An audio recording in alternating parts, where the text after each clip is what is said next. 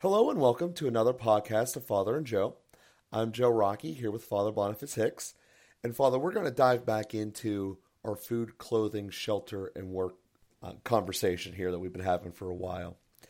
And where we left off, we were talking about the poor, particularly focusing in America and how most of the time they're there because, again, we're talking upon the average, not any individual circumstances, is because of some type of addiction or mental incapacity or just flat out acceptance in the station where they just are okay with that. Because we've talked about how if you're a skilled person and you get laid off, you'll end up finding another job because you're skilled and you have a skill that's in demand. So, where today's conversation is going to pivot to is kind of the civic structure that you can be in. And throughout history, there's been a lot of different ways and attempts to figure out this question. Different type of economic systems, some of them having government interventions, some of them having relatively to no government intervention. And there's an entire spectrum throughout. And you had mentioned throughout this conversation that complete unbridled capitalism is not an answer, because you have to have some rules and regulations. Also, simultaneously, complete government control of an economy is not the answer, as you see with communism. Communism has a wide array of problems with it, but that is certainly one of them. So where we wanted to start here was just realistically, when we're sitting around thinking about what should we strive for, both as employers and employees looking for where to work, what kind of system should ultimately we be trying to create? Maybe it's through our votes, maybe it's through actual implementation we can put in our companies, but just something that we're trying to strive towards. Well, thanks for the very useful summary, Joe, to bring back our conversation from several podcasts ago and thinking about the poor. I want to just make a little note. I had the chance to join a group in Pittsburgh who bring food to the homeless. And it turns out that I actually had no idea that there was such a network and such an organized system. And so that's why I want to highlight it just for a moment on our podcast, since it's very relevant to our topic. In Pittsburgh, down at the Point, there is a group that goes out every day and brings food. And that is to say, it's actually a parish, Catholic parish, second and fourth Friday a month, or, once a month. And then on Thursdays, a different Protestant parish, and then some other group on Wednesday, and volunteers come, any variety of days. But the end result is that through a whole network of organized compassion and generosity with absolutely no government funding, as far as I know, the only government involvement is the fact that they let them do it under the bridge near the same area of Mercy, near the Point, and don't just drive them away because it's a residential area now, and people might complain or something like that. But it's just beautiful, and quite a few. It was a very cold, snowy on Friday when I was out there, and it's a beautiful experience. Those who come regularly, those volunteers who come regularly, really know the homeless who are there. And as you said, it's a variety of situations. Some people who are out of work for a time, some people who are not homeless but are destitute, and so maybe they have a place to stay, but not the money to provide enough food, or need some of the community. Some people who are one guy who never comes in, even when they try to bring him into a shelter, just, probably some level of schizophrenia, very sweet guy, does some art, somebody's kind to him, he can go into the library and use the computer there, and does a little email, reaches out to people, very tender-hearted, but just can't deal with some of the structures of society. And so anyway, just a real network of compassion and a way of providing food for the poor. And of course, people participate at all different levels, from just logistically bringing the food, others paying to provide it, others cooking it or buying it, and then people just being there to be a compassionate face for the homeless who are there. And so right down the road from you, and a little bit farther from me in Pittsburgh, this kind of network of compassion exists. And it's a beautiful thing. So anyway, I just wanted to make a comment about that. And Pope Francis also said, actually just this past Wednesday audience on March 27th, he talked about the Our Father and the petition, "Give us this day our daily bread." And he just kept it entirely at the material level, those who cry out for food. And you were highlighting a moment ago, Joe, that in our country, we don't have people starving to death because of the kind of compassionate outreach, which is either entirely community supported, church supported, charity supported, personally supported, or also government supported, and provides at least basic foods. Anybody who's outdoors can find some way to get some food. I mean, we just don't have the kind of destitution that Pope Francis highlighted in the audience in nations where there's war, and parents have to struggle with the question of how to get food for their children. Their children are starving to death. I mean, it's worth just thinking about that a little bit and letting ourselves go there. And in that way, realizing, there is a balance in our government.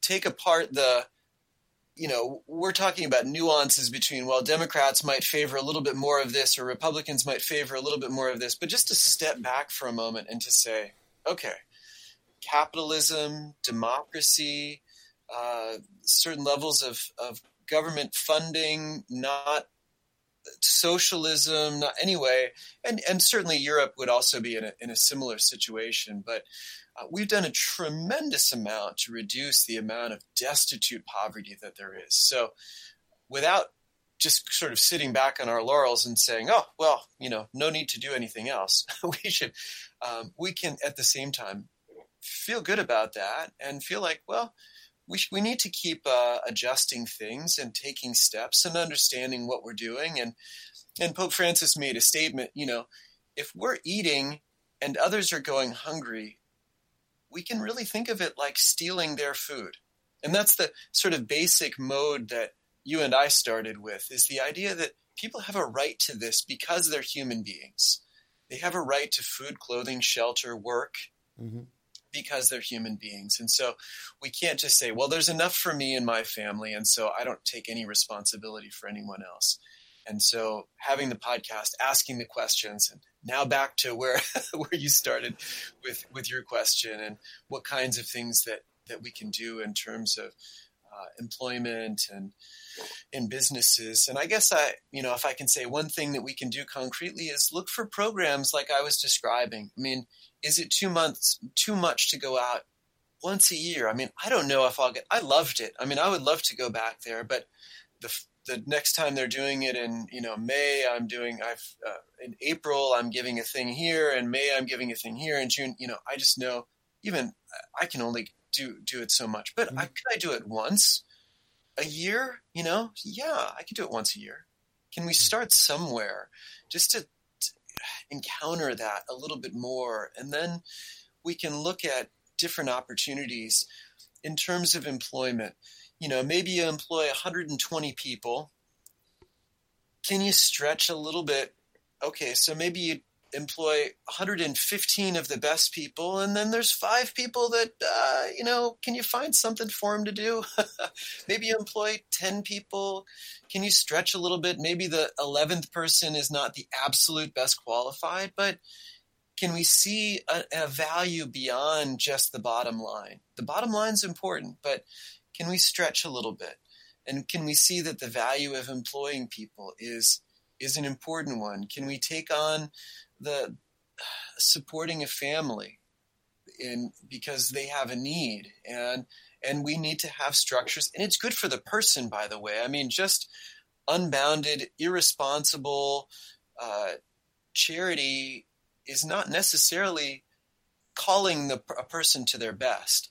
sometimes it is. I mean, I think that the people that I was helping to feed are probably pretty close to their best. I mean, they're just, there's not a capacity to do much more. And usually there's a desire to do it and not enough anyway. Mm-hmm. Without going down that rabbit hole for a moment, certainly calling people to achieve and helping them to achieve, not allowing them to have no boundaries and no responsibility. Well, that's not calling them to their best. But for some people, for many people, most people. Well, there's a significant difference you have there from what you articulated, which is the ultimate goal. People going out essentially out of their own free will, choosing to give their resources. You kind of outlined them there. The money, time, abilities, those are all resources. Sometimes we don't recognize time and money as resources, but they're important, and people are doing that to go out and see it and take care of the homeless people, as you mentioned there. But there's also a key factor there. If they chose to, they could say, we're going to help you, sure, but we want to see you help yourself as well.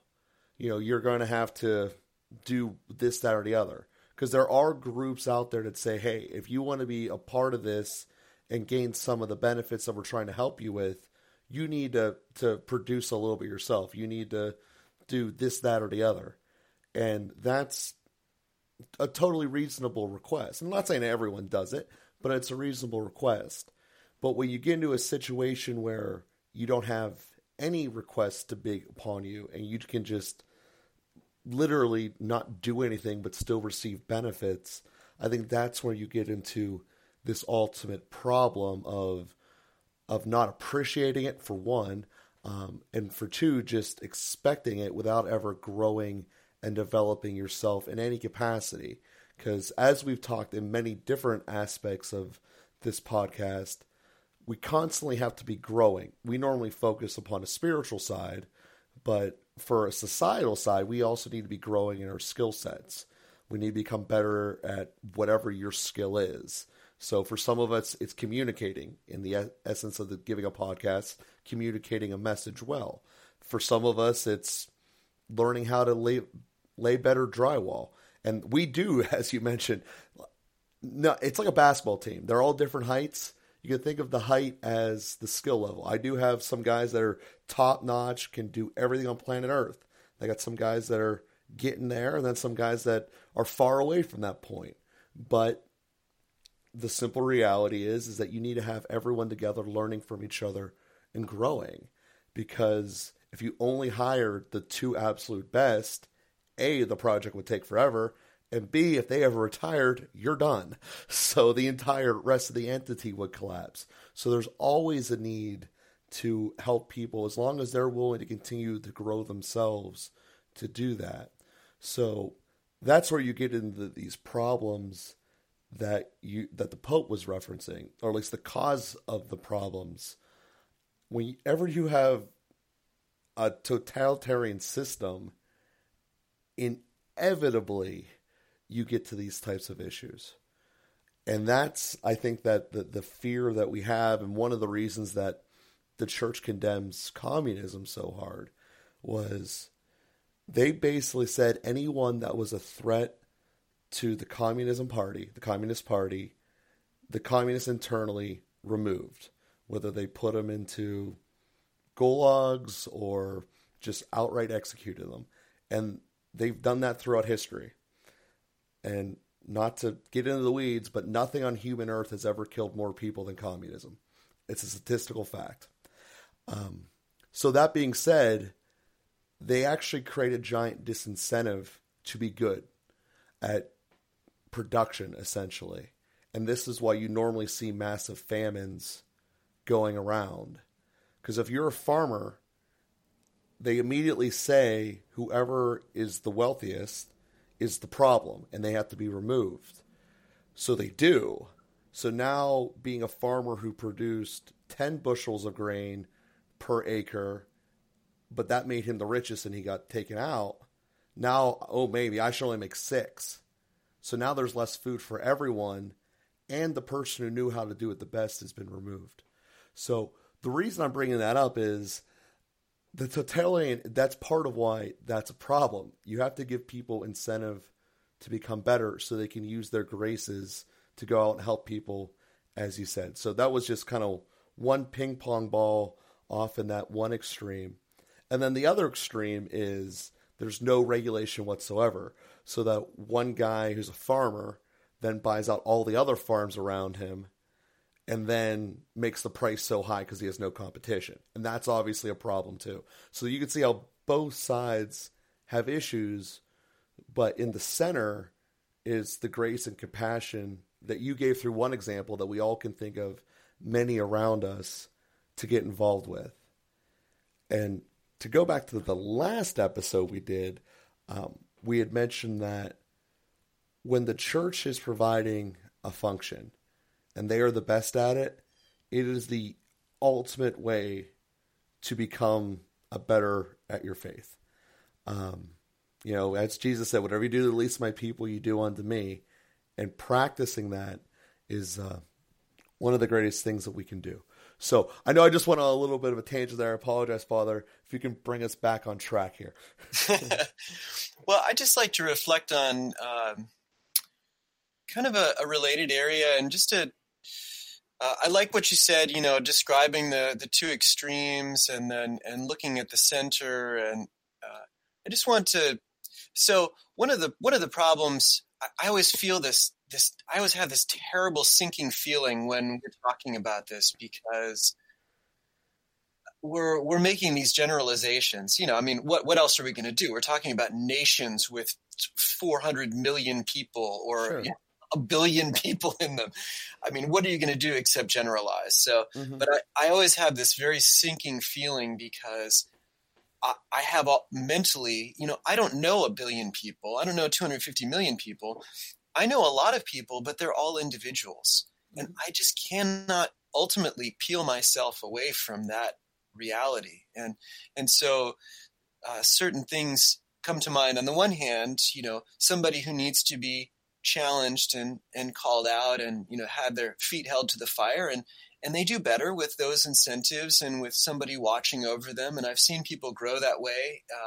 We employ people at We Are One Body Radio, and I've seen people grow with different kinds of incentives. Now, our general manager is about the nicest, most charitable person I've ever known in my life, who holds himself to an extremely high standard and finds ways to incentivize people without a kind of punishing model or shaming or any of that. It's been wonderful to watch. And I've seen people grow at a certain pace that was not what he wanted. Like, he wanted them to grow faster, Mm-hmm. but just would never kind of, threaten in some of the harsh ways that exist in our society. And then I've really seen people blossom, and it's good for them. They feel good about themselves, and, you can incentivize that and reinforce it with monetary reward, but also just the human affirmation that comes with, like, wow, you're doing a great job, and meaning it sincerely. So on that side, I know individuals who have just benefited from really growing in their skills, and then we grow together, and that's been wonderful. I think also there's a woman that I talk with who has an extremely sensitive soul and really has struggled her whole life with depression. And as that's opened up a bit, she's in her 40s now, and there's a lot of water under that bridge. A lot of things have happened, but Mm-hmm. one of the things that's emerged is, she's a musician, she's an artist, and there's a sensitivity there, and there's you can't demand, come on, produce more. There is a sort of muse that goes with that. There's a way that she sees the world, and she sees people, and she sees life, which is really beautiful and deep. But there's a certain delicacy, a certain fragility that goes with that. And crunching her into a production model and a business model basically has crushed her into a level of depression that made her basically dysfunctional for a long time. Ironically, a moment of salvation has been for her the fact that she got cancer.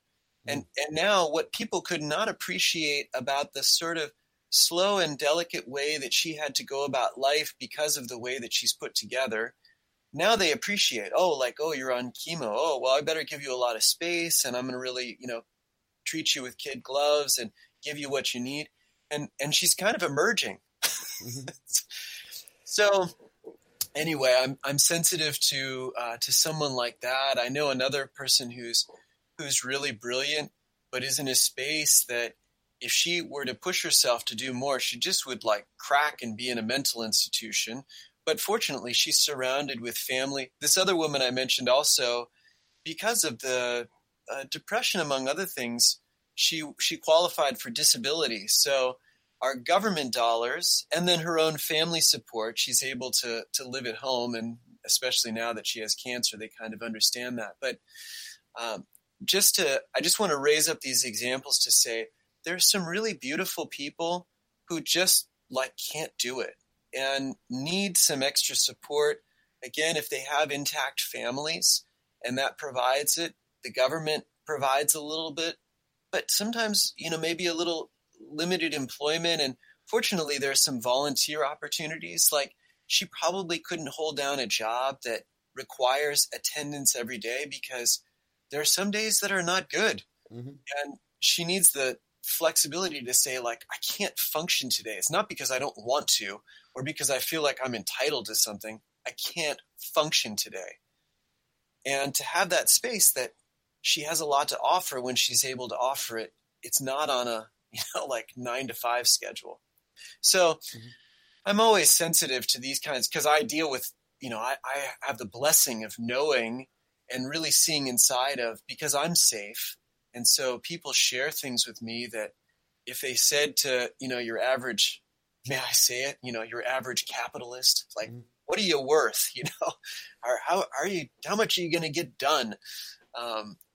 It's like too threatening, but in a space that I'm able to talk to them in, and I see the beautiful way that they view people, the sensitivity they have to the suffering, the way that they're able to just like really see beauty in the world and then even capture that in the way that they think and music or art that they create.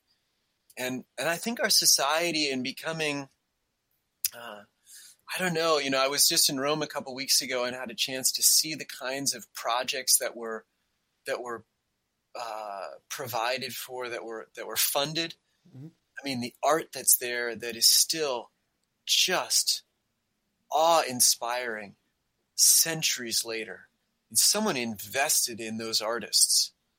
Like, we don't invest in that in our day. We don't value some of those things. And some of the people who are sensitive and can't just like produce stuff on demand, could make beautiful art if we were willing to support. Anyway, so just sort of throwing some more ideas for a broader view of the kinds of people that are out there and the ways that the kind of work that we don't always value, that we don't put a monetary value to, that's appropriate, that's really worth it.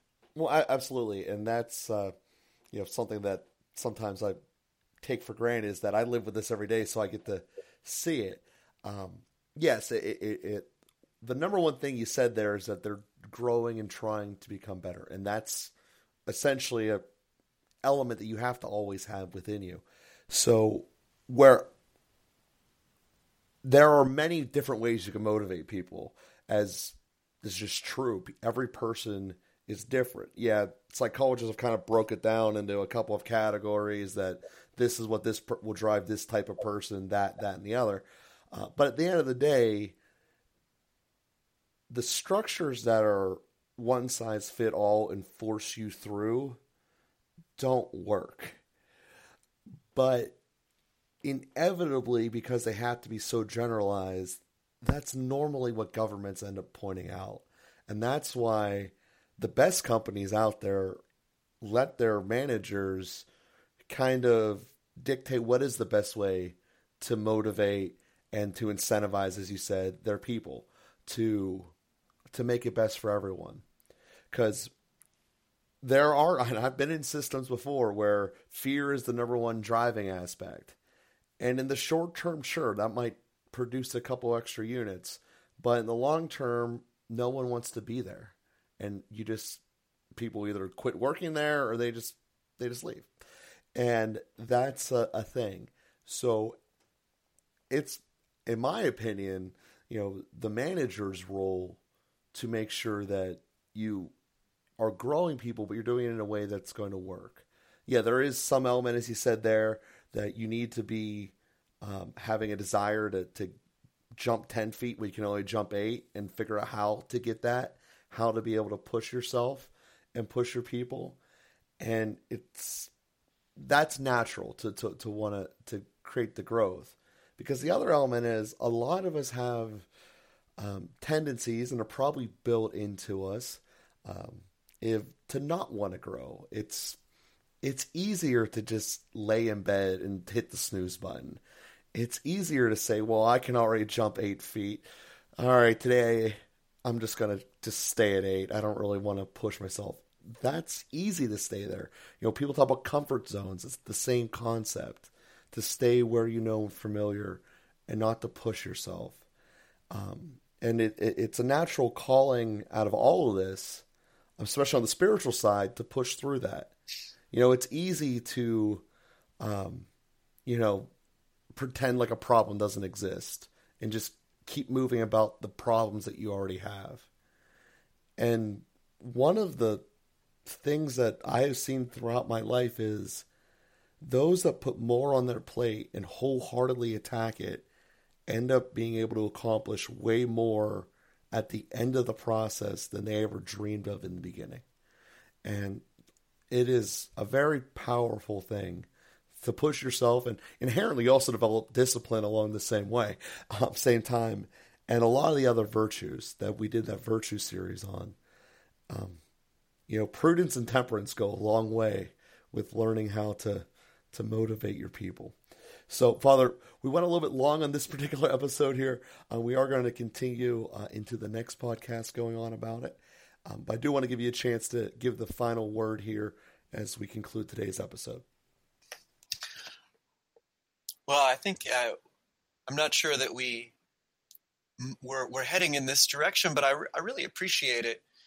And coming to the point of individual gifts, motivations, talents, and helping people to become fully alive, ultimately. And that's going to look different for every person. Every person fully alive is totally different than every other person. And creating an atmosphere in which people can thrive is certainly the goal of all of this. Food, clothing, shelter, work. These are the bare minimums, right? I mean, we provide those things, but so that we can move toward that maximum of people really thriving. St. Irenaeus said, the glory of God is man fully alive. And so it really glorifies God when we can help people become fully who they were made to be by God. So anyway, I'm delighted that we kind of ended up in that place. And if that really drove us as a society, I mean, it's an even better way. We talked about some of this universal distribution of goods and getting food, clothing, shelter, work to everybody. But the bigger goal is what we just came to. Helping people to be saints, helping people to be fully alive, fully human, fully activated, and able to offer the whole gift of who they are, which is going to look different. And so learning to appreciate the uniqueness and the gifts that each person has to offer is part of it too. But anyway, thanks for leading us in that direction. Well, sometimes you just get things through you and you figure a way to get them out of you. It's one of the best teachings I've ever got in sales training, and it applies to every element of life. If you have a feeling inside of you that you need to get out, figure out how to do it and make it happen. Sometimes it's as simple as using a couple words. Sometimes it's a gesture. But at the end of the day, if there's something inside of you, it's probably there for a reason. And the fact that it just normally is a guidance that will end up helping you, something to do. So thank everyone for listening. I thank everyone for helping us to continue to grow. I just gave that mention before about how when you start putting more things on your plate, you'll never know whatever it'll end up. I had no idea we'd ever get this big, Father, as far as this podcast. And I thank everyone out there for telling a friend about it, because we've only grown by word of mouth. We've not done any advertising at all to this point. So we thank everyone for continuing to tell a friend, and please continue to do so. We'll be with you again next week, everyone. Thank you.